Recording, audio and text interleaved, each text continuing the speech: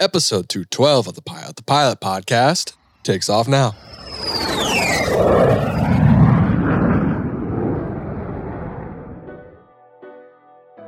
Fly with Garmin Avionics? Then grab your mobile device and make the Garmin Pilot app your cockpit companion. Get advanced functions you'll use before, during, and after every flight, including updating your aircraft's databases and logging engine data, plan, file, fly, log with Garmin Pilot. Pilot to Pilot is brought to you by The Finer Points. These guys are constantly adding content to the Ground School app. Check it out at learnthefinerpoints.com. I'm Nick Hoffman. I'm a jack of all trades and a master of maybe one. I'm a pilot. I'm a fiddle player. I'm a singer, a country music artist, a television host, and a dad and a father, not necessarily in that order. AV Nation, what is going on? And welcome back to the Pilot to Pilot Podcast. Today's episode is such a good episode. I know in the past I've said that many times, but you can probably agree that I'm usually right. They usually are really good episodes. And I know it's my podcast and I say that, but they're fire episodes. Today's episode is with Nick Hoffman. Nick is Nick's Wild Ride. He has his own TV show. He plays fiddle, as you'll hear at the end of this episode.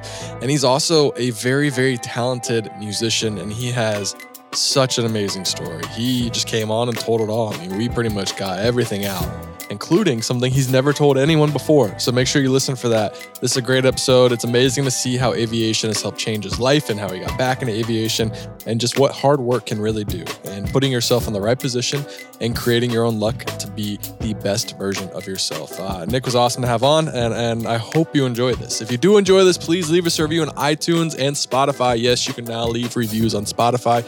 I think we have about 150 right now. Let's try to get that up equal to, if not more, than the Apple Podcast. So go spam those 5-star reviews on Spotify, please. That's how more people can find the podcast and get more AV Nation members. That's about it. Other than Pilot's Coffee is the best coffee in the game. Make sure you go buy it. Follow us on Pilot to Pilot and Pilot's Coffee on Instagram. I hope you are having a great day. And without any further ado, here's Nick Hoffman. Nick, what's going on, man? Welcome to the Pilot Podcast. Man, I'm glad to be here. How are you? I'm doing good, man. Thank you so much for making this happen. It is a Saturday. We met up at Oshkosh and we talked about doing this, and it's not almost a year. It's been about 6 months, but here we are. We're making it happen. Man, it's mostly my fault. I'm known amongst my friends as an international man of mystery, and not because I'm mysterious, but because I'm the worst at getting pinned down or returning texts or emails. I'm terrible. So it's mostly my fault. Well, you might have met your match, because at one point you said that I might be worse than you. So here we are. But we made it happen. I did say I didn't want to throw you under the bus. Hey, no, by all means, go for it, man. It's fair game. Well, hey, we're here. We're going to have some fun, talk about aviation, talk about you, talk about everything that's going on. But I'd like to start out the same question for everyone. It's really the only plain question I have, and that's why aviation? What in your life, whether you're younger and just loved planes, what kind of sparked that joy of aviation and wanted you to start flying? It's my dad. My dad is well, I come from let me back up. So it really kind of almost in a way starts with my grandpa, because I come from a line of engineer-minded guys. My grandpa was an engineer. My dad easily could have been an engineer, but went a different route. But the common theme between my grandpa, both my grandfathers actually, my dad and me, is this intrinsic love of machines. We like to build stuff and we like to fix stuff, and so from a very early age, my dad was always instilling this fascination of not only machines, but specifically airplanes with me. And always looking up at the sky and pointing out a different kind of plane. But he wasn't a pilot, but he always wanted to fly. And I remember him saying really early on, my dad's a heating and air conditioning guy, and he's the best at what he does. I remember him saying, man, if I could have went back and done it all over again, and this is when I was even younger, I would have been a pilot. And so every summer we went to Oshkosh, and my uncle was building a plane in his basement for many years. And so I went with my dad's family and his family, my family and his family, my uncle's family, to Oshkosh every year. But again, my dad wasn't a pilot. And so my first flight in a plane actually happened at Oshkosh. I talked a dude into taking me on a Young Eagles flight there during AirVenture. And it was in a Mooney, and it changed my life. And before that, my dad and I always flew RC planes. So it really, I guess it started with RC planes and then just kind of built up from there. But Oshkosh is what did it for me. RC planes were one thing, and building those in my basement and, flying them and stuff, that was cool. And that's what we had together. But man, I took a ride in that Mooney. And then the next year I took a ride in the Ford Tri-Motor. And, I always knew I was going to fly. What was the goal for you at that age or even younger? Was it ever to be a pilot, or did you, kind of like you said, you're jack of all trades? Did you have so many things you wanted to do and flying was just going to fit into your lifestyle?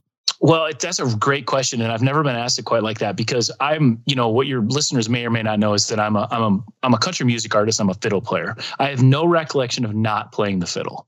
So my track from my life has always been music. I used to stand in front of the mirror when I was 12 years old and imagine being on the Grand Ole Opry. I knew I was going to move to Nashville.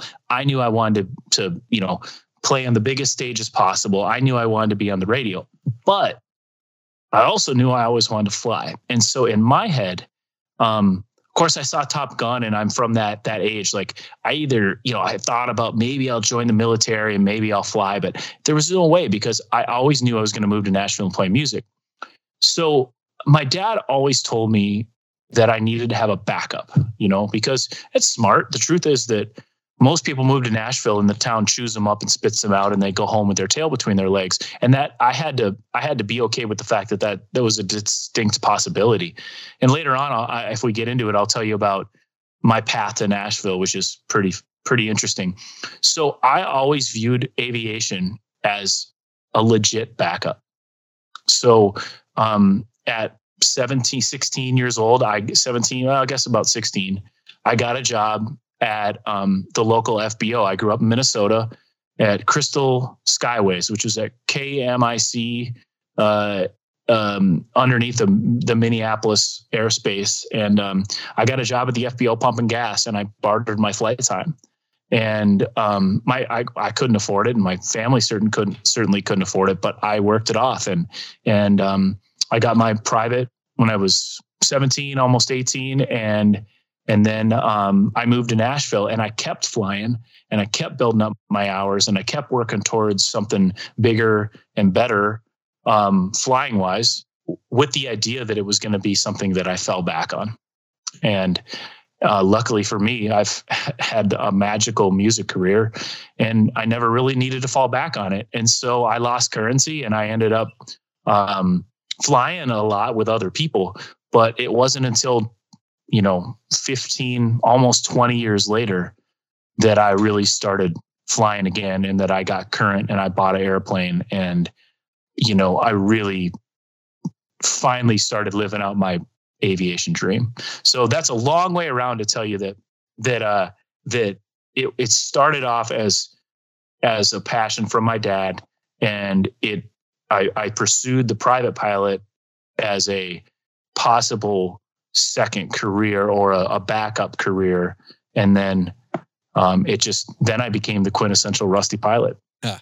Two things about that got me thinking. One, you said you have no recollection of not playing the fiddle. It's like I have never even once even considered playing the fiddle or thought of the fiddle. So it's really cool how people can have goals or have these talents and have these skills that are so different than everyone else. It's like that was never even in my sphere of ideas, like galaxies. Like that's just, but I think it's so cool that you had that, and you had that goal and skill and wanted to do that at such a young age. And then two, it's really funny that flying was your backup, because most people are flying and then they need a backup if flying doesn't work out. Yeah. So we got two careers that literally are just completely like the fallout rate is so high. Exactly. Yeah. It's like, what was your other backup? Like going to go to med school, be a doctor? Yeah. So that was the track, and I was lucky because I look back at it now. So the reason I don't remember not playing the fiddle is because I came from a musical family. My grandparents both played music, and they had jam sessions every Saturday night. And so like, I just just grew up with it. It wasn't really an option to not play an instrument. And they bought me a fiddle, and I had an aptitude for it. So what a gift, you know, I mean, the life that I've lived because of the fiddle is the stuff that most people can only dream of. And so I just look back and so grateful for that. And the same thing goes for aviation. I mean, the gift that my dad gave me at such an early age of helping me build first model airplanes and then RC airplanes, you know, building them, you know, you learn how an airplane works because you built one, you know, and then going to Oshkosh and watching the air shows with him. And then, you know, it's what a gift. And my favorite thing about that whole thing is that my dad later on, almost, you know, I don't know, Gus, 15 years ago now, he finally learned to fly, and he's got a Cessna 150 that is the nicest 150 that I know of, and that's his thing. And now he finally learned to fly, and I love it. That's so cool. You know? Yeah, that's a great story. It's really interesting. On this podcast, I've always talked about kind of flying mostly, and whether you got into it later or whether it's just a second part of your career or whether it was your actual career. We have 200, and this will be 212 episodes of how to be a successful pilot. But you're more interesting because you've been successful in other industries as well. How would you consider how do you become successful in being a fiddle player? Like, what sets you apart? What was it that got you to where you are today and really set you apart? Because I'm sure there's many other people, surprisingly to me, that want to go play the fiddle in Nashville and want to, you know, go across that career and try that. Man, I've never thought about it quite like that. I mean, I will say that when other people now that move to Nashville and ask me a similar kind of question, like, what do we, you know, how do I make it? What do I do? The number one thing is you got to keep your nose to the grindstone. And that goes for everything. I mean, I'm just right now, next week, I take my instrument check ride finally, right? I've been putting it off forever. But I say that to say that, like, studying for the instrument written was like that. You just have to keep your nose to the grindstone. You have to do it. And it's the same thing with learning an instrument. Talent takes you only so far. It's the work you put in that really, really cuts, you know, makes the cream rise to the top. I believe that. You know, I think I can teach anyone to play the fiddle, whether or not they have a major musical talent. That talent does take you to the nth degree. You know, not everybody can be a fighter pilot. Not everybody's got it, right? Not everybody can, you know, I could go in 100 different directions with it. But honestly, the parallels between aviation and music are very similar in that it really, the work you put in is what you're going to get out of it. And I really believe that. I mean, you know, there's great musicians and shitty musicians, and there's great pilots and shitty pilots. And oftentimes the you know, common denominator is the amount of work invested, you know? And so in my case, I moved to Nashville and I refused to take no for an answer. And I worked my ass off and I outworked a lot of people. And then here's the other side of it. In the early days, I also got really lucky. I got put in a couple of scenarios that, you know, I created my opportunity to be in those scenarios, but I got a couple big strokes of luck. And when those strokes of luck come, man, you got to be ready. And I had put the work in before that already. You know what I mean? So yeah, I'm a firm believer that you create your own luck, though. Or, I mean, there are obviously you just get a huge break, but you put yourself in a position through your hard work to receive the opportunity to go after that. You know, like, you have put in the work. And I was going to say, on top of that, when I've played sports my whole life and took it as far as I could, and I was at Ohio State, and there were so many talented people that didn't make it because they didn't work as hard as other people. They always counted on their talent. And that can be a pilot as well. You can be a very talented pilot, but if you don't put in the work and if you don't avoid becoming the rusty pilot that we talked about earlier, then you're not going to be that professional pilot you wanted to be, and you could find yourself in an unfortunate situation. Absolutely. Working hard really sets you apart, and it's a tough thing to do. It is not easy. It is so much easier to just take the easy road and just hang out and go on TikTok, Instagram, whatever, and just kind of like be like, oh, woe is me, you know? But it is such a tough thing to do, and it's hard to be very consistent at working hard. And, you know, the haters are out there because of that too. I mean, there are so many people that have been in my life that, you know, oh, he's he's just lucky, or, he's just this or he's just that. And, the truth is that I'm willing to admit that there have definitely been strokes of luck, but I agree with you. I think you do make your own luck in certain ways. I think the difference is, are you ready when your stroke of luck comes, when the ball gets set on the tee for you? Have you put in the hours to be able to hit that ball out of the park? And I believe in that. As cheesy as that sounds and as cliche as that sounds, I mean, that's the short answer. I mean, well, it's a very long answer now. Shit, I'm very long-winded today. But that's good, I think that's the first key. You got to put the time in, and I'm a product of that. I really do. Don't get me wrong. I've slacked off a time or two, and I've paid for it. Oh, for sure. And I've also slacked off. I phoned it in a time or two, and gotten away with it too. Yeah. But for the most part, the work. I'm sure Tom Brady has even phoned it in once or twice. Like, everyone has their moments where they're just not at their best, Well, and I think a guy like Tom Brady, and this, I'm not by no means comparing myself to Tom Brady, but I can speak for myself, and I think it applies to him too, is that part of the reason that he became the machine he was later in his career is because he realized where his shortcomings were, and he needed to make them better. And in order to do that, he needed to do X, Y, and Z.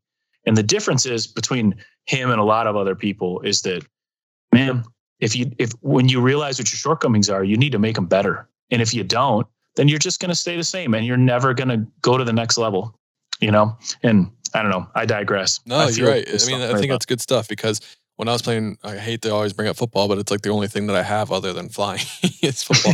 But Coach Meyer always said, you got to learn how to live uncomfortably. Like, you have to love to be uncomfortable, because when you come uncomfortable, that's where your potential comes. That's where your growth can happen. Whenever you're staying in your comfort zone, you are going to be maxed at how great you're going to be, because you can only go so far, because you're not acknowledging what your weaknesses are. You are just kind of hiding those and hoping they never come to show, and they will.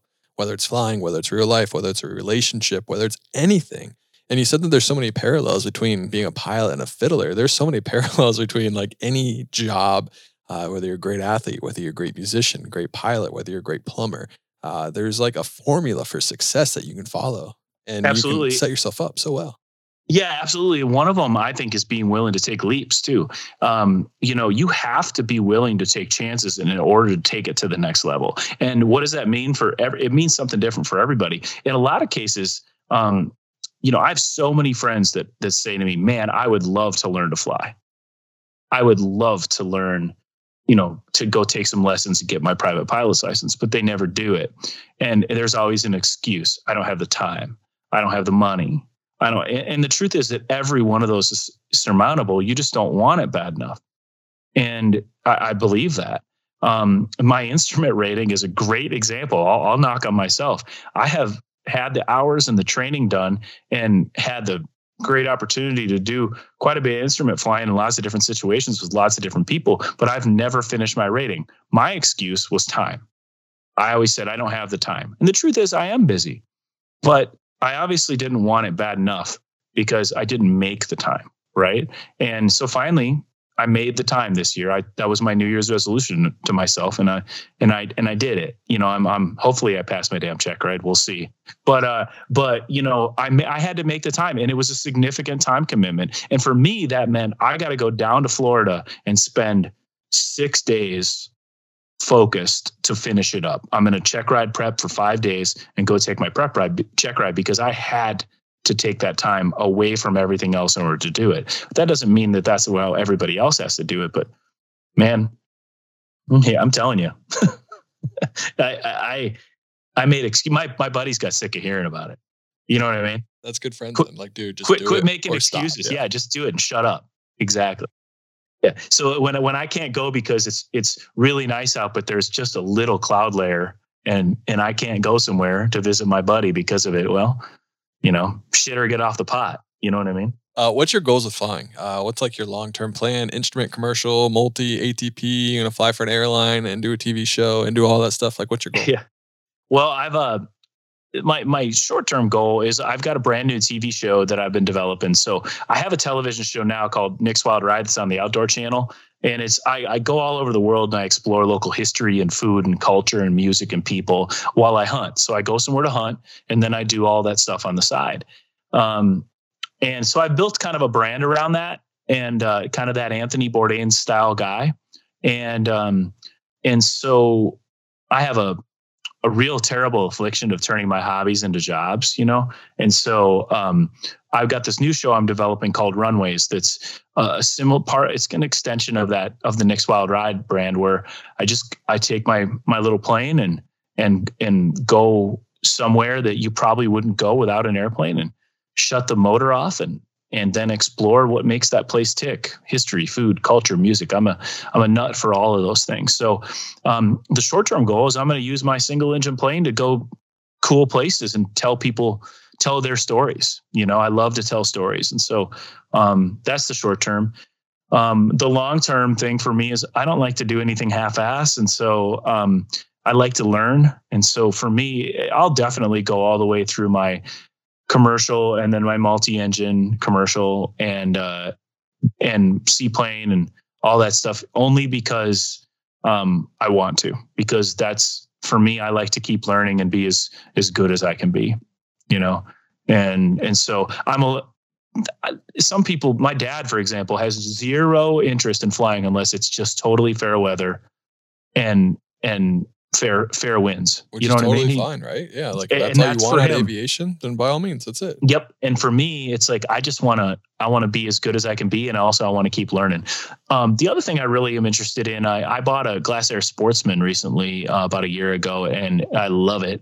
And I want to fly some STOL stuff with it. I really enjoy the challenge of some backcountry flying. I'm borderline obsessed with it because of hunting. And I want to start doing a little bit of STOL drag and a little bit of some STOL competition. I don't expect to do it on a really high level because I don't have the time right now, but I want to do more of that because I enjoy that kind of flying. Hey, if you really want to do it, you make time for it. Yeah, exactly. Yeah. Did somebody I know said that? Did someone say that? Dang it. No, that's funny. Yeah, it's cool. I saw your Glasair. You're the second person I know that has a Glasair. And they talk huge things about it. It looks like a cool airplane. I'm a sucker for avionics. Like if you put good avionics in an airplane, I'm like, all right, I'll take it, So anything that starts with that formula is a great plane by all means. Yeah, we've got a pretty cool plane, man. My buddy and I bought the plane together, and it's got a Advanced Flight Systems 5600 deck, which is a full glass EFIS and engine monitoring and everything, and then it's got a Garmin 750 in it, and we just put the Dynon autopilot that goes along with the Advanced Flight Systems. All the Dynon stuff works with that, so we put a brand new autopilot in it and full controller head and everything, and I've got Sirius XM radio and I've got the weather and So, dude, I mean, I've got a hard cross country, hard IFR full cross country plane that cruises as fast as a 182 and lands just a little longer than a Super Cub. You know what I mean? It's a pretty good package. Yeah, it's a cool airplane, and you're doing half my work for me for mentioning two of my sponsors, Garmin and Sirius XM. So I appreciate it. Yeah, well, I'm glad to do that. Yeah, right. Just keep going. What else do you like about them now? Yeah. One question I think is interesting, and everyone kind of has a moment like this. Has flying ever not been fun for you? Is it still fun every single day? Has there been a day where you're just like, this kind of sucks? God, what a good question. For me, not really, honestly, because for me, I don't do it as a job, right? So when I go to the hangar, it's because I want to be there, because I've looked forward to it all day. It's my release. It's honestly, when I fly, there's only two things in my life that I do that shut my brain completely off, because I got a pretty damn busy brain. And one of them is hunting. When I sit in a tree stand, I think about nothing other than what I'm doing right now. Same thing with fly fishing to a certain extent, but flying is really the only thing that shuts my brain off. And it's because you have no choice, right? You got to focus on what you're doing. And I focus on, certainly doesn't shut my brain off. It just shuts the rest of the world off, is a better way to put that. And And that's what I love about it. So for me, when I go flying, no, man, I mean, I suppose I've been in a couple of situations where had to, divert for weather and sit on the ground and spend the night somewhere or something like that. That sucks. But, other than that, no, I love it, What else? So yeah, this is another good point. Someone that isn't a I don't want to say professional pilot because I feel everyone could be a professional pilot. Someone that doesn't fly for a living, make money flying. Specifically in the past, it was doctors and bonanzas. It was just successful people that get in aviation and maybe bite a little bit more often than they can chew, or they get a little distracted while they're flying. Their brain is constantly thinking about their actual job and not worried about flying. Is it hard for you to kind of transition your brain to just focus on flying? Do you ever catch yourself like daydreaming about the TV show and kind of just not necessarily paying attention, but you know what I mean? Just kind of doing other things, or is it easy for you to just really focus on flying? No, in fact, that's kind of what I was getting at earlier, is that that's what I love so much about it. That's what I love about aviation, is that it literally, when I turn the key, it's the whole rest of the world just melts away. And that again sounds so cheesy and so cliche, but that is what it does for me. It is like this, sudden, just another world that you go into, and in another state of mind, because I love the technical side of it all. You know what I mean? I like the checklists, and I like the okay, I got to do this right now, and I want to get this just right. And I love dialing my prop and my engine to the just so everything's just right, and watching fuel flow. I dig on that stuff. So there's never, if your brain like I am like that, there's never a dull moment. I don't have time to. And if I allow anything, I allow myself, when we're autopilot's on and I'm cruising somewhere, then I turn on the Sirius XM and I listen to some music, and that's probably my only real, moment, but I love it. It's my escape, which is ironic because I don't ever want to make it sound like I'm, lackadaisical about it, because I'm not, but it's my escape. Well, it's funny when you can, as someone that like wants to be an airline pilot and does it for does it for a job and does it for a living, there comes a point in time where aviation can become just a job to you, and it's not, you lose what you're just talking about right now.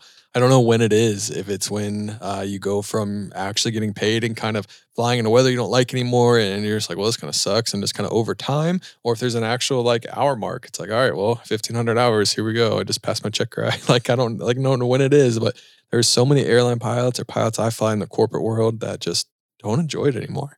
And it's sad to see. It really is. Yeah. And I can tell you, in fact, I just had this conversation today with a young lady that is a good friend of mine who is a horse trainer. She's a aspiring horse trainer is a better way to put it. And she's already starting to feel that this thing she loves so much is becoming a job.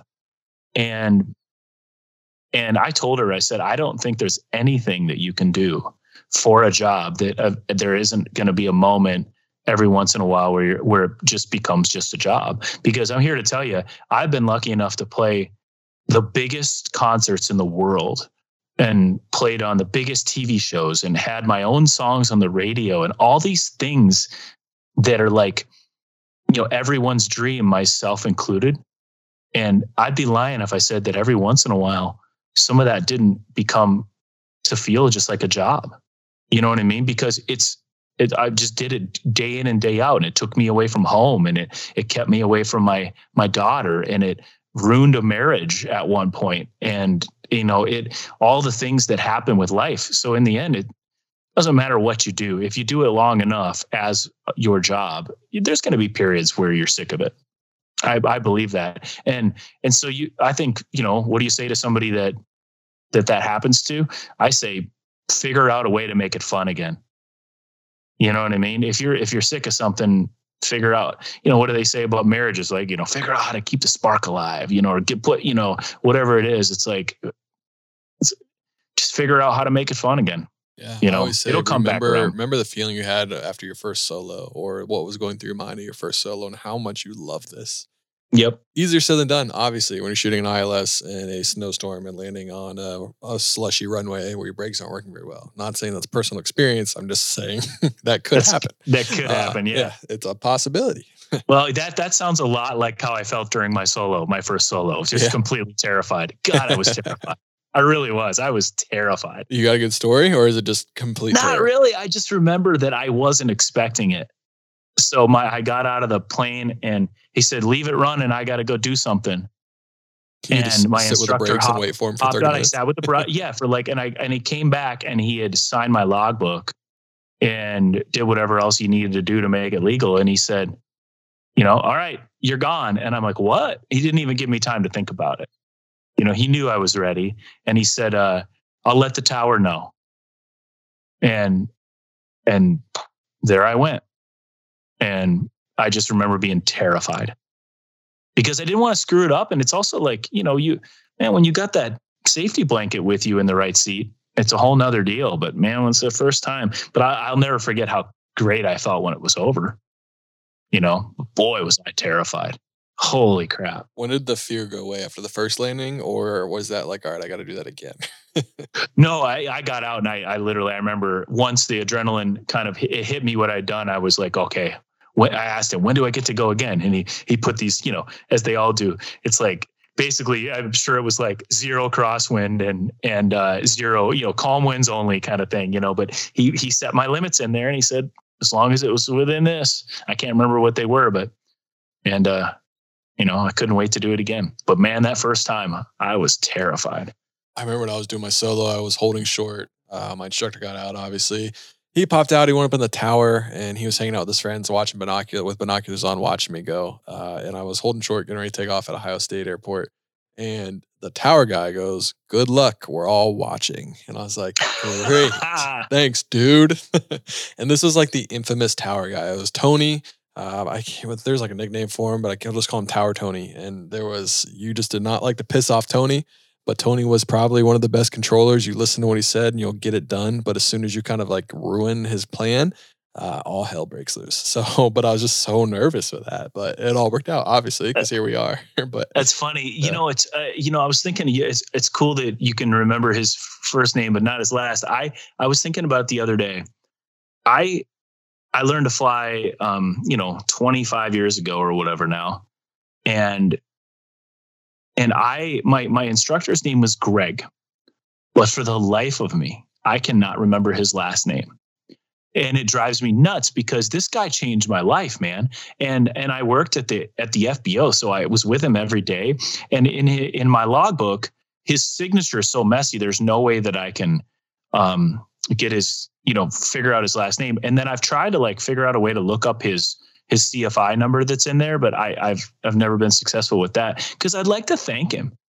So if he's listening, Greg, look me up, man. Because I would love to thank him because there's not a single day that goes by that when I go flying that I don't think about that I can't hear him in my ear. You know what I mean? It's crazy how those fundamentals, if they're taught right, they stick with you that much. And I'm sure every pilot feels like that. They can hear their primary instructor yelling at them and or saying something in their ear. And that guy, he changed my life and doesn't even know it. I just hear my instructor laughing at me. He's like, why did you do that? Why did you do it? I'm sorry. Yeah, I'm sorry. You just gave the internet a task. So if anyone's listening right now, Greg, what airport was it at? At Crystal, in Crystal, Minnesota. So Kilo Mike, India Charlie, and his name was Greg.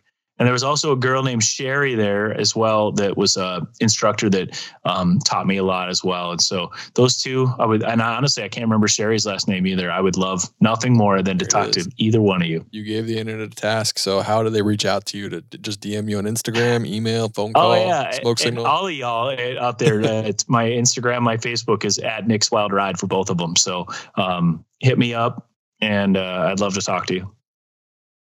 Let's take a break from today's episode to hear from our sponsor, RAA. Did you know that you need to update your federal and state withholdings when you upgrade, change seats, increase your income, or have a life-changing event like getting married or having a child? Having too little withheld from your paychecks could mean an unexpected tax bill or even a penalty for underpayment. On the other side, when you have too much money withheld from your paychecks, you end up giving Uncle Sam an interest-free loan and getting a tax refund. The key to paying the right amount of tax is to update your W-4 regularly. You can do this at any time during the year, but remember, adjustments made later in the year will have less impact on your taxes for that year. Not sure where to start? RAA can help. Founded by pilots for pilots, and with 4 decades of financial planning and investment management experience, RAA is intimately familiar with unique benefits, risks, and career timelines that pilots face. Whether you're early in your career as a pilot or you spent years flying the line, RAA is here to help you navigate your financial journey from takeoff to touchdown. For more pilot-specific planning tips, download RAA's must-know financial facts for Pilot's Guide today at raa.com/pilot2pilot. That's pilot, T-O, pilot. Now back to today's episode. What was your experience like coming back to flying? Was it different than you remember? Was it just as fun? Was it more fun? When you take a break from flying, you can kind of get in your head a little bit and maybe even just tell yourself, like, I can't do this anymore. You can create those excuses that new pilots are making. What was your experience like? Well, I was lucky because I had some friends that flew, right? So it wasn't like I never got a little bit of stick time. So, every year I'd probably fly 3 or 4 times a year. When I was out on the road, Kenny Chesney, for example, he had a jet, right? So I get to hop in the right seat of the jet every once in a while, and I'd sit in the jump seat and watch them fly. Like, it kept my mind in it. You know what I mean? And I had buddies. So I had a buddy with a guy that I worked with on the road that has an RV-7A. So we go flying every once in a while. There was different stuff like that. And so but again, it was kind of like that first solo where I had a safety blanket all the time. And when all of a sudden I think what kept me from getting back in was that I just felt like I wouldn't remember it all. I remember how hard it was to get my private and thinking, I'll never remember my airspace limits and I won't remember all the stuff. And somebody reminded me, man, once you're a pilot, you're always a pilot. You're not going to, you've done that hard work and you need to know that stuff, but you're not going to go through this like check ride again. You know what I mean? You need to just go start flying. You just need to start somewhere. And I think I was the quintessential Rusty pilot to the T. So I started with the AOPA website. They have a Rusty pilot program, and I went there and just started looking through their resources. And I started brushing up on a few things. I started watching a few videos, and then I went to the local airport here by my house and just took my first lesson again. And literally it was, I don't know, 3 or 4 hours of flying, and they signed me off because I had remembered enough and I did my homework and I started renting a 172 there again. And then I dove in hard. I mean, dove off the deep end. What was more terrifying, your first solo flight or the first flight that you got signed off on after a long time off? I think my first solo flight for sure. Yeah. But I'll tell you, it was different on the first time I flew by myself. After coming back off, because that felt like a triumph. Like I was coming back home. I felt like in the background was the Rocky song. Da, da, da, da, da, da, da, da, da. I just felt like that was it, man. You know what I mean? I'd done it, and I don't know. In a lot of ways, I think that break set the stage for what was to come. Like I said, diving off the deep end. I mean, I've been just obsessed ever since. Yeah. I remember I was younger and I actually didn't want to be a pilot at this point in my life, but I remember the very first country music star or artist that I ever knew that flew was Dierks Bentley. Because I remember he bought a Cirrus to go either travel back and forth to home or to make sure he could still be home to be with his family when he was on tour. And I just thought that was the coolest thing. And I'm sure by now he's upgraded to something far bigger than a Cirrus. But I just thought it was so cool that he had that and that there's so many people. That's when I first realized that how many people love aviation, how it can be accessible to more than just people that want to fly for a living. It's something that you can go do for a hobby and something that you can really just enjoy. So I thought that was cool. And I'm sure there's way more. Like you said, Kenny Chesney. There's just so many people that have success in other industries that come into flying, and we all have this in common. Yeah, and Kenny's not a pilot. Kenny hires the pilots, but Dierks is a great example. I mean, he got into it because was attracted to it, but also it was utility for him, like you said. And his Cirrus got damaged in the tornado that came through here. Man. But that's okay because, he's also got an M2 Mustang and a Caravan. So, he's doing okay. Yeah. Poor guy. I mean, it's still sad. That was probably his first Cirrus, like. No, it was his baby, and it's a shame. I'm sure I don't know. He might've gotten it fixed up. I haven't heard, but, there's actually quite a few pilots in the Nashville scene here. Different songwriters and different, artists and stuff. And there's a really vibrant aviation community around Nashville. It's pretty cool. If you ever want to throw anyone my way for the podcast, by all means, it is. Yeah, what it is. Absolutely. It's great. Well, you brought up Nashville, but I want to go back to kind of your story and how you got there, because it's such a big part of who you are. Tell me the story. How did you get to Nashville? It starts with running away from home. Actually, I ran away from home when I was 17 in the middle of the night to Branson, Missouri. And the backstory for that was that I had recently visited Branson with my grandparents for spring break. And I went and saw some musical shows there. And I was like, this is what I want to be doing. And I feel like I'm spinning my wheels back home. And I had a bluegrass band back home that was doing pretty well. And I was missing school quite a bit because I was out playing with this band. And I'd miss like a Thursday or a Friday sometimes, or I'd go play a fiddle contest or a gig with my grandma. My grandma and I played some shows together. And anyway, I was missing some school. And I got called into the principal's office one day. Dr. Dean Suter was the guy's name. And he told me that I was going to have to repeat my junior year because I had missed too many days of school. And I was devastated because I didn't want to spin my wheels any longer. I wanted to get my career started, so I just wanted to finish high school and move on. And so the idea of doing another year was terrifying. And he also told me that because of that, I would not be eligible for any extracurricular stuff, any of the fun stuff, any sports, any choir, any band, any of the stuff that I loved. And so he, and I told him, I said, I'm missing these days because I'm doing what I'm going to do for a living. I'm learning the craft.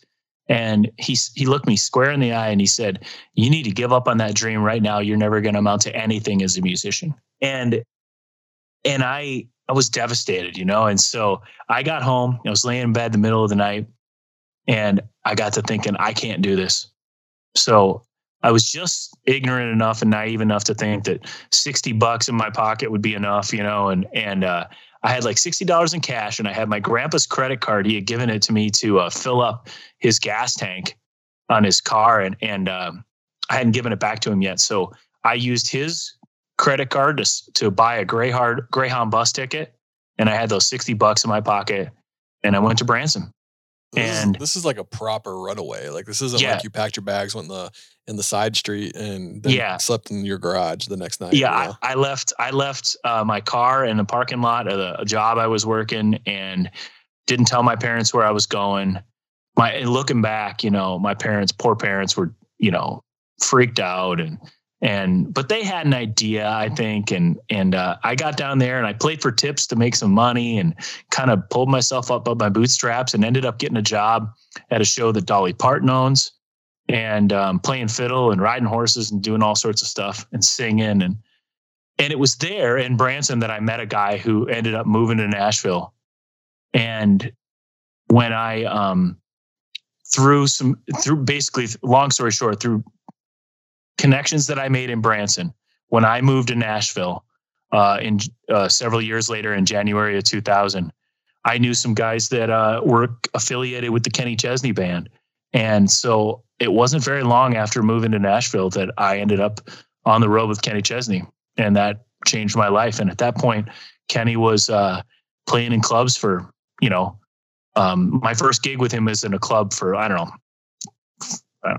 1,000 people or less than that, maybe, at a club in Atlanta. And 5 or 6 years later, we were playing stadiums for 60,000. And so that was a stroke of luck that we talked about. I had other things that I had done had led to that, but I was ready for that moment. you know? And looking back though, I wasn't as ready as I thought I was. I was actually completely green, didn't know what I was doing, completely naive, 19, 20 years old. And looking back, I can't believe those guys put up with me. You know what I mean? I was a young, green, naive, arrogant kid. And, 13 years later, I was still there and having the time of my life. And the only reason I left Kenny's band was because I got my own record deal finally. And so that was the time of my life. And I owe Kenny the biggest thanks in the world, because I wouldn't be who I am, where I am, or anything without that time in that band. And for him, I owe him so much. Every dream, for the most part, that I ever wanted to come true, with the exception of having my own songs on the radio, which came later, all happened because of Kenny Chesney. That's awesome. Yeah. Shout out to Kenny Chesney, man. That's incredible. Yeah, man. Love that dude. Yeah, I love his music. So yeah. Love your music too, apparently. Thanks. It's really, so what I wanted to ask, there's a lot of people that come to this moment in their life where they think about doing something like that, but they don't. Do you regret doing that? Or do you think that obviously you might have been able to do it in a better way to protect your family and make sure they knew that you're safe? But some people need an abrupt change to be able to go forward and do this. They can't just slowly do this. Maybe their family wouldn't let them go. Circumstances are, maybe they're just different. They need to leave immediately. So by all means, go if you have to do that. But would you do it the same? Would you have done anything different in this situation? Or would you recommend someone right now listening to this that's thinking the same thing, I have to get out? What would you do?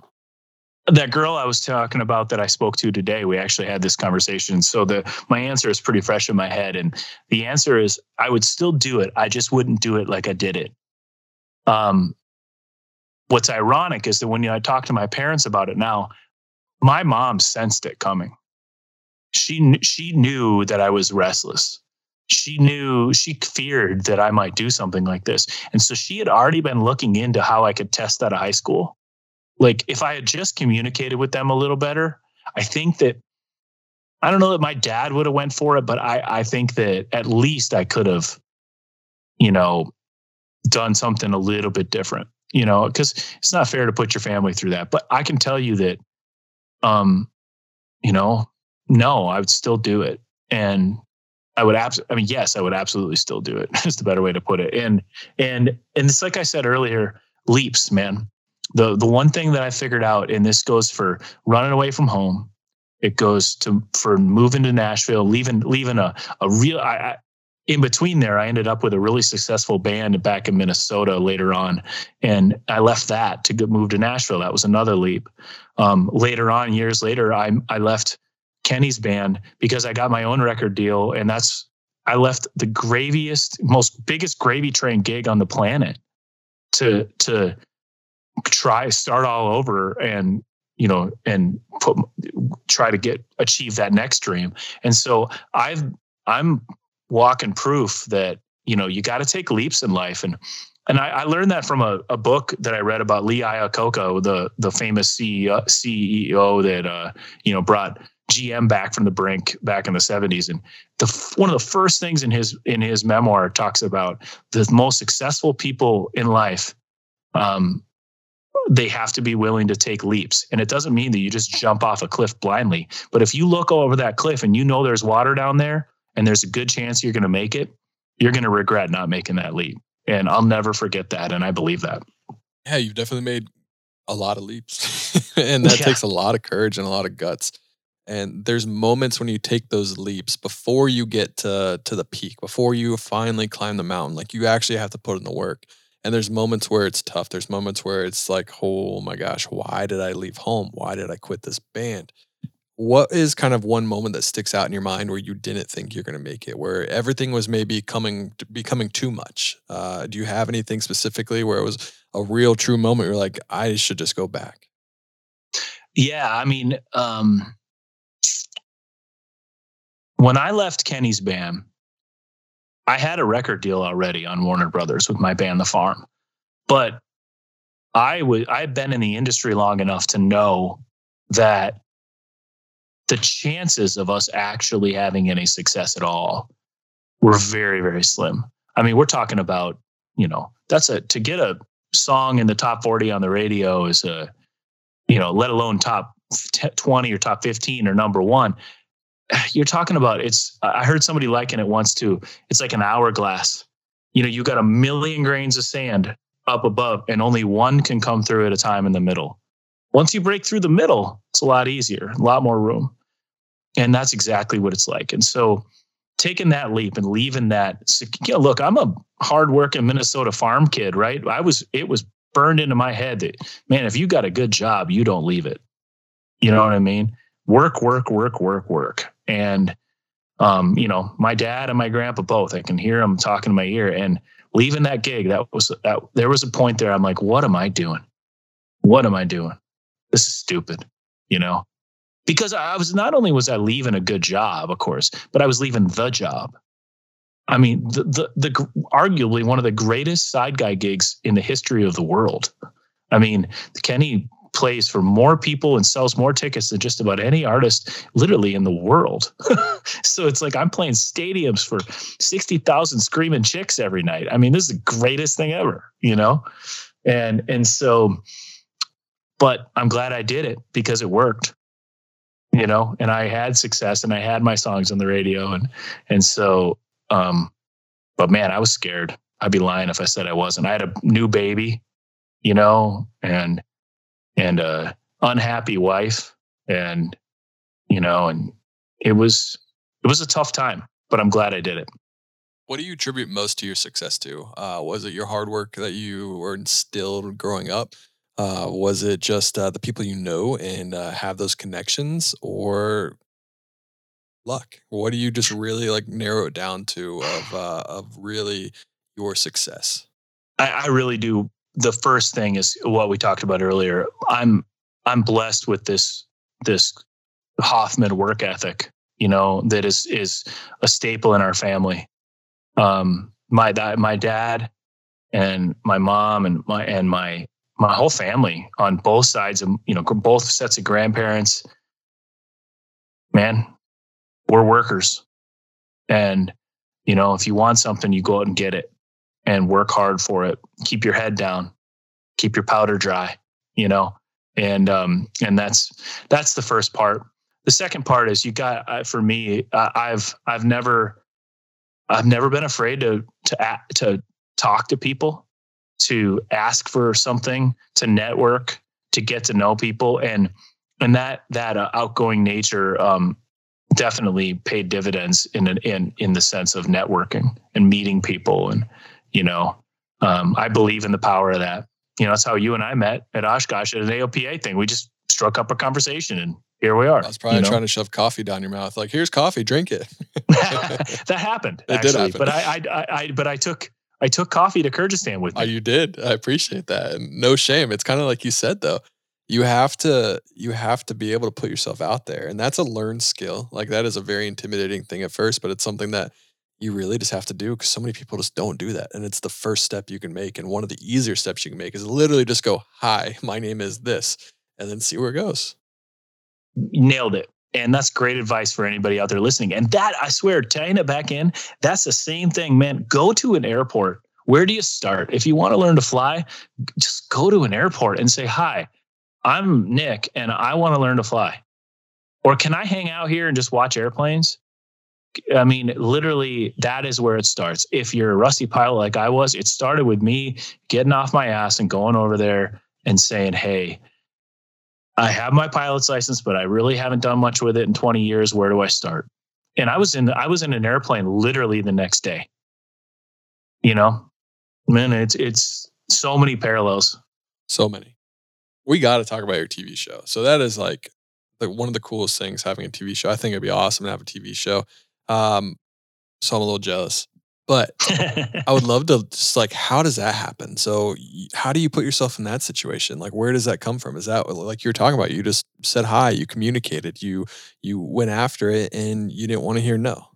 No, that is actually the opposite. But it actually, this story happens because of the networking side of things, because of meeting people and not ever really, meeting somebody that I don't consider a friend, because that is kind of my personality. And it starts with being on the road, playing with different country artists. Country music, there's a lot of us that are outdoorsmen and hunters. And that's always been a major, commonality in my entire life, is I love the outdoors. And so I started meeting these people that I watched on TV, on outdoor TV shows, that I would meet them backstage at concerts. And so these people were like celebrities to me, they're hunting celebrities. And so I get to know them, and a couple of them invited me to be a guest on their TV show. And that led to more of that and more of that. And next thing I know, I've got all these friends in the outdoor industry. And fast forward about 10 years of that, I got to be really good friends with a producer named Mark Baird, who had created some of the most successful outdoor shows, out there. And he and I got to talking over a beer one day, about outdoor TV and, how some of it's good and some of it isn't. And maybe we could do this or do that. And I said, man, I love Anthony Bourdain. And man, when I go somewhere to hunt, I always look for the local burger or the local beer, or I'll try to find a museum. I just want to know about the place that I go and hunt. And I think it'd be really cool to have like an Anthony Bourdain style hunting show. And he goes, man, that's a really good idea. And so, I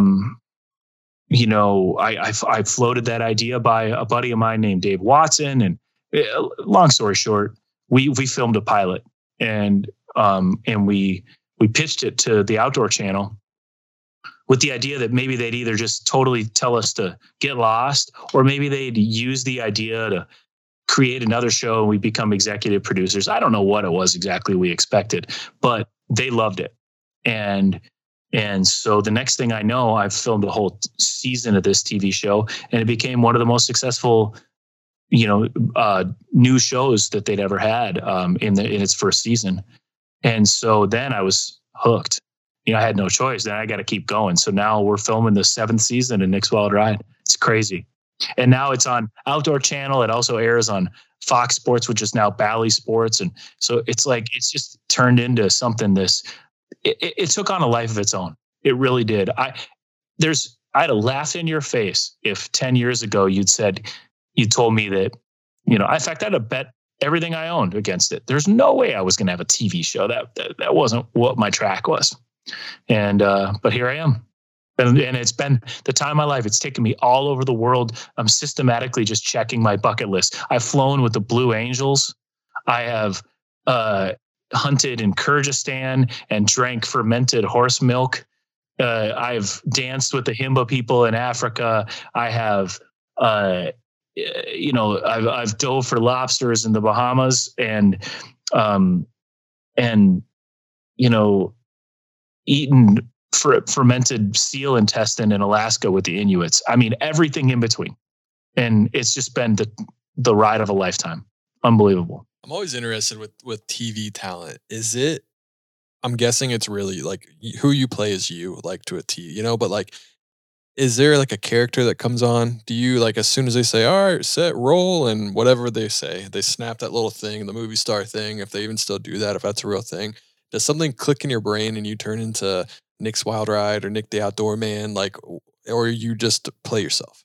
No, I can really honestly tell you that the one thing I learned in the music business, because I had no experience on TV other than being a guest on a couple of episodes like that. The one thing I learned in the music business is that authenticity is what sells. There's always some cheesy people out there that somehow make it, but for the most part, you have to have an element of authenticity to be believable, right? And otherwise, people just roll their eyes at you. And so when I started this thing, it really was its origins were just rooted in what I said was, it's just me. All you're doing in this TV show is just following me doing what I'm going to do anyway, which is going to go find the local beer, the local brew, the local burger, the history, the culture, all that kind of stuff. And so I really do just try to be myself. I'm not an expert. So, there's a lot of people that are expert hunters and expert outdoorsmen and expert history people. I'm not an expert at any of those things. So you're just following me doing my thing. And, the truth is that I probably would have more success with it and have even bigger ratings if I maybe did some stuff that wasn't as authentic. But it's just not who I am and not what I do, and I'm having a blast because of that, and I could keep doing it for a long time because it's real natural for me. It's a good question. I appreciate that question. Yeah. And it's also another thing too, when you find yourself having success in any kind of industry that is really out there in the public. So whether it's music or whether it's TV, I feel like sometimes you can be kind of like a cast as a persona. Do you find yourself worried about that as you continue wanting to grow in this industry, that they're always going to think of you as the outdoor man or Nick's Wild Ride? Like trying to break away from something that was the past. If you ever choose to move on and do other things, do you think that'll be difficult, or do you think it'll just be an evolution of who you are? It's a really good way to look at it. I definitely, I can tell you that as I've been building this Runways show, we go into full production here in about 2 months, and for the new aviation based travel show, and anytime that you start finding yourself operating in other industries, people automatically, their hackles go up. Why? Well, I thought you were the hunting guy. So if you're the hunting guy, how can you be the aviation guy? You know what I mean? If you're the history guy, then how can you be the music guy? And for whatever reason, it works for me because I'm not trying to be somebody I'm not. I never will be the best pilot, and I'll never be the best hunter, but I can promise you that I can tell a good story. And I love telling a story, and I like telling other people's stories, and I like talking about history. And I'm not trying to teach you anything. I just want I want to tell the story of my adventure. And if it's for you, great. And if it's not, I hope you don't leave a bad comment. Yeah. Just leave a 5-star review. Just don't put any words on that 5-star if you don't review. mind. Yeah. And that's look, like I said, there's lots of experts out there. You're never going to catch me trying to be an expert ever. And so take it or leave it and have fun with it. But I can promise you, if you do tune in, you're probably going to have fun, and you get to watch me making an ass out of myself. I mean, look, I threw up when I flew with the Blue Angels for my TV show. I threw up like 5 times, and I did not edit that out. You know what I mean? If I screw up, you're going to see it. If I have a great moment, you'll see that too. Everything in between. I love it. I was trying to think of how it would be right now with the Blue Angels. I'd probably be freaking out. I'm the type of pilot that likes things to be really like chill and boring. Like I don't need to do STOL would be fun. I would do STOL, but I don't need to do aerobatics. I don't need to go upside down. I don't need to jump out of airplanes. It's like I just want to fly, take off, and land, whatever. As soon as you introduce something else, I'm like, oh my gosh, what's going on? Oh, dude, it was nuts, but I love it. And I think that's my favorite part about the aviation community too, is that the people, I loved that. I love that Blue Angels experience. Every aviation thing that I've done for my TV show, I have met friends that I'll have for a lifetime. I mean, a couple of great examples are my friends Mindy and and Kevin Lindheim, who you've had on here before. I met them through a thing I did with Cessna a long time ago, and they've become some of our best friends. And it has nothing to do with the Schmindy that we all know and love now. You know what I mean? It has nothing to do with any celebrity, anything. It's because we're like-minded aviation people that really enjoy hanging out together. And they have a way cooler house than I do. And I really am jealous. They have the best setup on the planet. You know what I mean? So, and I'm just, I love that. I love meeting people like you. I love this industry. I love this business. And I love flying, and I can't believe I went 20 years without it in my life. I just can't. Like when I look back at it now, I'm like, how the hell did I manage to make it 20 years without owning an airplane? Like airplane ownership has been one of the great loves of my life, and it's only been a couple of years, like how did I go without this in my life? I mean, I could have done without the pocketbook. Yeah, could have had someone else buy me the plane. Yeah. Mindy, give me an airplane. Come on. Yeah, hey, would you come on? But yeah. I just don't know how I went without it. And if my message to everybody out there is like, dude, if you're thinking about flying, jump off the damn cliff. If you're thinking about getting back into it, jump off the cliff. Just go for it. because life's too damn short. You know, don't like physically jump off a cliff though. Just want that to be thrown out there. Yeah, don't actually jump off a cliff. Don't actually jump off a cliff. You know what I mean? Per our earlier conversation, go jump off a cliff. Yeah, the legal team is advising me to say, don't go do that, please. Just go do it. So since Mindy and Kevin will probably listen to this, I've told the story a lot on Instagram, but they literally bought the plane I was going to buy, Mojo, their 182. I sent an email probably a day too late, and they already had the deal all set up and ready to go. And turned out it was in Mindy's hangar. I saw the pissing match going back and forth on Instagram. I tried to stay out of the middle of it. It's all in good fun. If anyone can have it, I'm glad they have it. But I just love giving them not really giving them a hard time because they won, but I love being the salty guy in the back and just giving them a hard time. It's so much fun. That's great. Well, would you have put that much energy into polishing that thing? See, that's the thing. I saw that and I was like, you know what? They went to the right home. I'm good. That was a lot of work, man. I don't know if I want to polish an airplane. I'm not gonna lie. Man, Mindy doesn't screw around. I know. She puts her mind to something, man. She's after it. Yeah, I'm glad they got it. I'll find another 182 that doesn't need to be polished to be just as cool. We can all hang out and go fly around. So I'll be good. It's like having friends with boats. You know what I mean? Like it's better to have a friend with a boat than to own a boat. And I think the same thing goes for polished planes. Like I think having a friend with a polished plane is way better than having one yourself. Yeah, it's like I gotta have a polished selfie pic of a polished 182 on my Instagram feed at some point.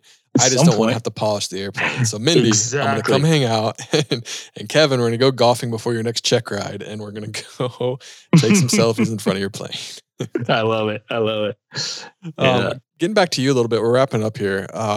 Here's a question that I don't really ask everyone, and I feel like I should now. But as you've been successful in your career through many different things, what's the most important thing you'd want to be known for? Like Nick the hard worker, Nick the musician, Nick the pilot, Nick that tried to connect people and tell stories. What's like the one thing that you want everyone to look back on and like see your legacy or to see what you've done? Man, that question's hard for me because I guarantee you, if you had asked 20-year-old Nick or even 17-year-old Nick that ran away from home, 20-year-old Nick, 25, 30, and now I guarantee you that answer would be different every time. Because for me, I've been really lucky. With very few exceptions, I pretty much achieved a lot of the goals that I wanted in my life. Not necessarily for example, I had a top 15 hit, but I didn't have a number 1 hit. Right? I wish that I had that number 1. I had those things. So when I was 17 or 20, I would have told you that I want to be remembered as, the guy who had the big song that we all knew. You know what I mean? When I had my daughter, I told myself that I wanted to be remembered as a great father. You know what I mean? And I still want that, obviously. But if there's one thing, I think honestly, I want to be remembered as a guy that just lived life to the fullest. And that is so general, but it's true. I really wake up every day and I try to seize the moment. Because I have had too many friends that have just either their lives are cut short or they didn't live up to their potential. And I think by living life to the fullest, that encompasses a lot of things. I want to be a great dad. I want to be a great husband. I want to be a great pilot. I want to be a great musician. I want to make people happy, So here's the thing. You can't be great at everything. What are you bad at? Give me something you're bad at. Like someone's got to listen to this and be like, all right, he can't do everything right? I am terrible. I mean, absolutely terrible at golf. Hey, me too. And I have tried so hard and I love to play golf. Man, I love the game of golf and I have taken lessons and I have I have tried. Like I said, put the hard work in. I literally have tried. I feel like I've put a sufficient amount of work into trying to at least get to the next level. I suck at golf. So we're not going to see in the golf channel anytime soon is what you're saying. No, well, you'll see me on there like making an ass out of myself. Yeah. That'd be fun. But no, I'm terrible at that. I'm really, really bad at texting people back. There you go. All right. That's relatable. So you and I have similar faults. Yeah. I'm really good at drinking beer, but I'm not very good at making it. Okay. I've tried to make some beer. It didn't turn out so good. I don't know. I could go on and on. We'll do another podcast. I'll give you an hour. You just say everything you're bad at. All the shit I suck at. Yeah. Exactly. Yeah. That's what people want to listen to. And now it is time for the rapid fire section. Today's rapid fire section is sponsored by SiriusXM Aviation. With high resolution coast to coast composite radar and cloud to cloud, cloud to ground lightning updated every 2.5 minutes, along with always available weather products like METARs, EchoTops, and StormTrax, SiriusXM lets you fly confidently knowing that your weather information is available at 500 feet or at your destination 500 miles ahead. Check out AOPA.org/SiriusXM to get a 2-month free trial to try these products out for yourself.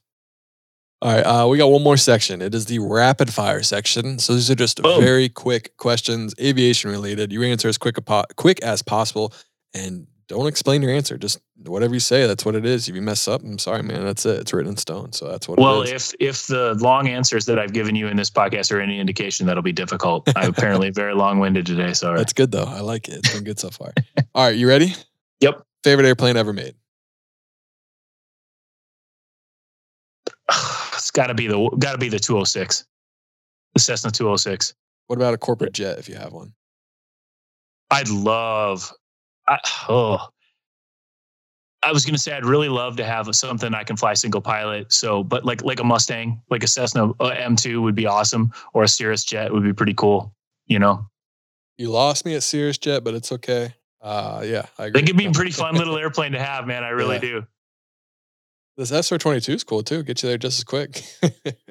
Yeah, but it's not a jet. No, I get it. What about an airplane? Not airplane. What about an airliner? Do you love the 787, the 747? Oh man, for me, the 747 was like, it's just, that's the queen of the skies. My grandma and I used to go to the Minneapolis airport and watch 747s land. Ever since I was a kid. You know, I know they're going the way of the dodo now, but if I could fly a jumbo jet, it'd be a 747. Absolutely. So I get a lot of crap for my answer for this next question. It's the ugliest airplane. Before I tell you mine, if you don't know already, what is the ugliest airplane you've ever seen? The ugliest airplane. What a great question. It's got to be like anything diamond, right? The diamonds are just like, I just don't think they're sexy airplanes at all. I'm sorry. I just think they're ugly. I really do. Like, I would have said yes until they're coming out with the DA50 RG. I think that plane is such a cool looking airplane. I mean, don't get me wrong. I've never flown one, never flown in one. I've never looked at that and went, ugh, that's sexy. You know what I mean? Look up the DA50. You might change your mind. You never know. It's a pretty badass looking airplane. But yeah, it's all subjective, right? But mine's a Piaggio. I hate the Piaggio. It's the ugliest airplane I've ever seen in my life. I'm not a canard guy. I don't like catfish. So, it's a very unfortunate looking airplane. Well, I got to fly with John Moore and his Piaggio twin. You know, the twin, his sea boat thing. Yeah. I loved it. But that's not the plane you're talking about. No, that's different. Yeah. This is the twin with the canard and. Oh yeah. You know, I hear you. Yeah, I hear you. It literally looks like a flying catfish. Catfish don't fly. Why would you make it look like that? I get it. The plane's fast and it's cool, but I'm good. That's funny. All right, here we go. Here come the quick ones. Something you wish you knew before you became a pilot. Something I wish I knew before I wish I knew how easy it was going to be. Like in the scheme of things, there's so many barriers to entry. People think they can't do it. I wish I knew that it isn't. That it's totally doable. I say that to everybody. It's totally doable. Agree, 100% agree. One person in the industry you would like to meet most. I would have loved to have met John Glenn. It's a good one. I really my college to my class of 35 people. So when you asked the question, my head went 1,000 different directions. But man, those astronauts, those early guys that were doing all the test flights and, the Jaegers of the world and all those guys, I mean, they were rock stars, man. I mean, they were amazing human beings doing some dangerous stuff with nothing like we have now, you know?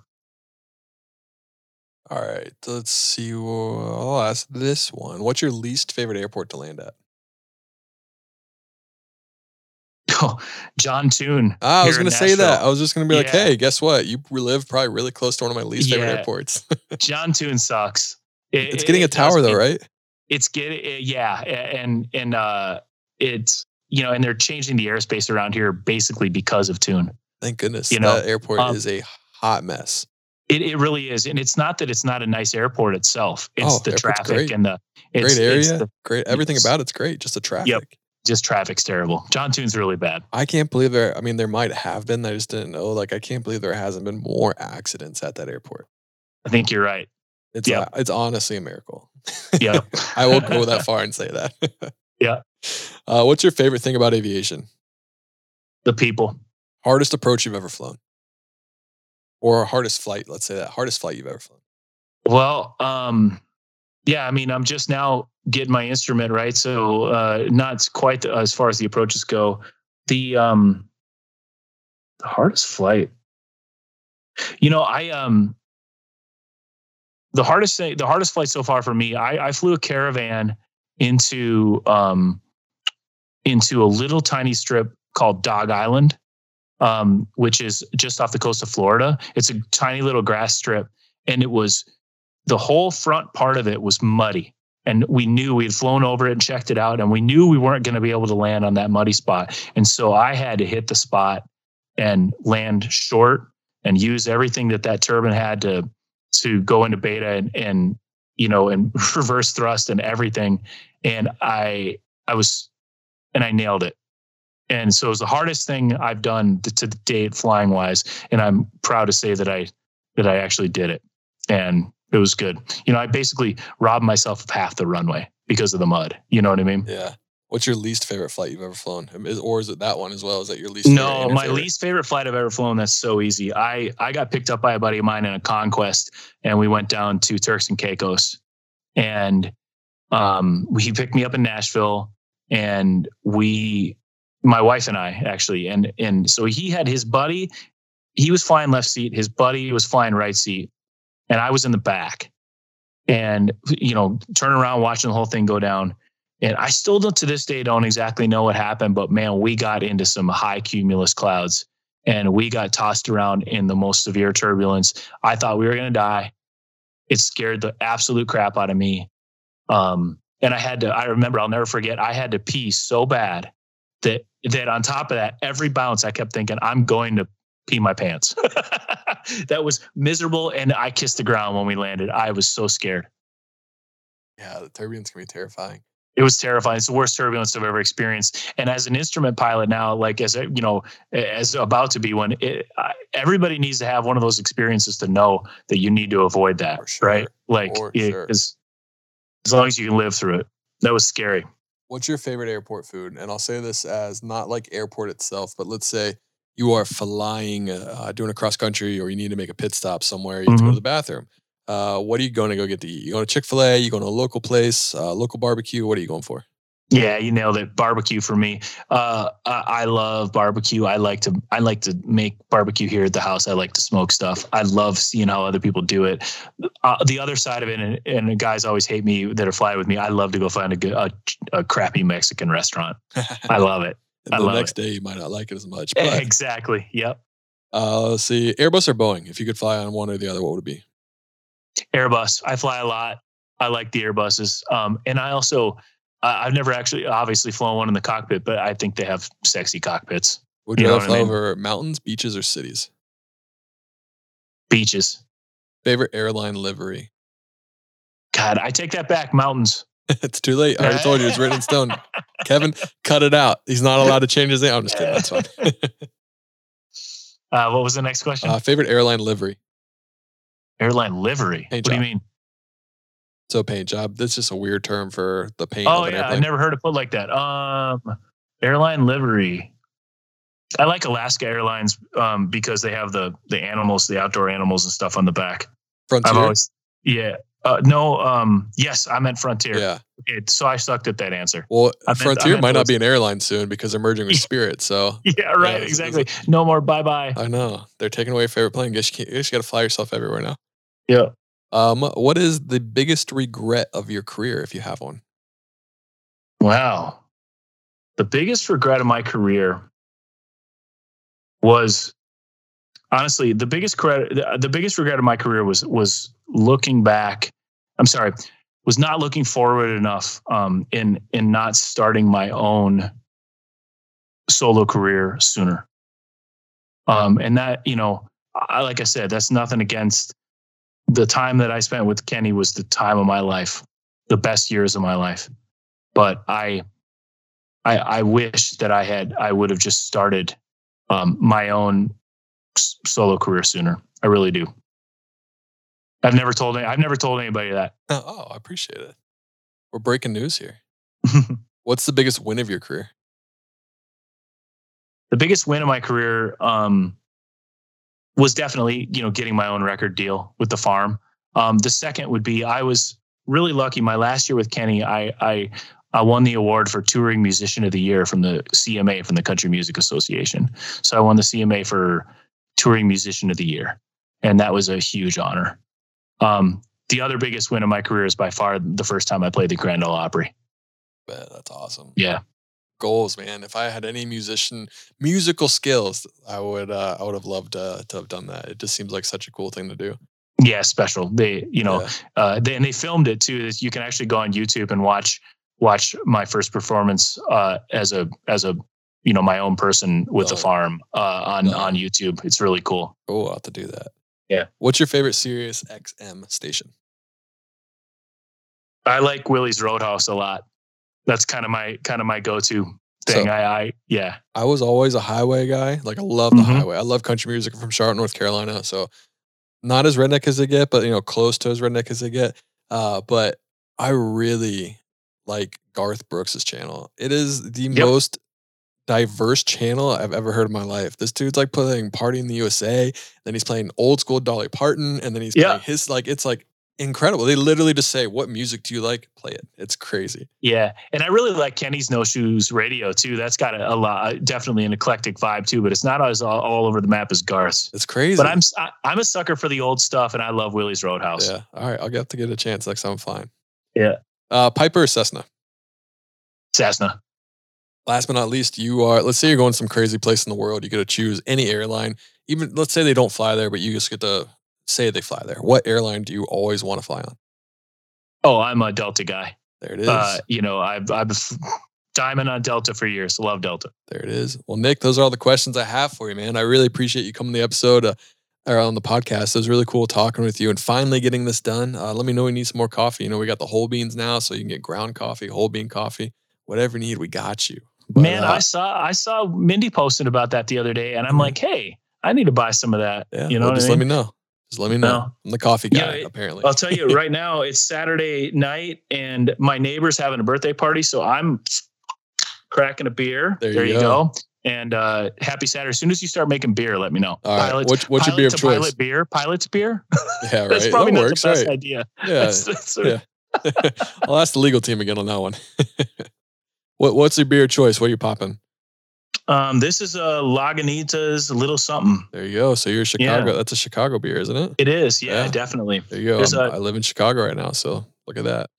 I love that. Yeah. Well, I was just there the other day. I didn't know that. Yeah. Next time. Just in the suburbs. Might be moving soon, so we'll see. Find out soon. But good for you, Nick. Thanks so much, man. I really appreciate it. This is actually coming out next week, so this Tuesday. So it's a quick turnaround. Yeah, it was awesome having you on. We can debrief a little bit, but it was great having you on. Yeah, thanks, man. Here, I'll play you out. You ready? Yeah, go for it.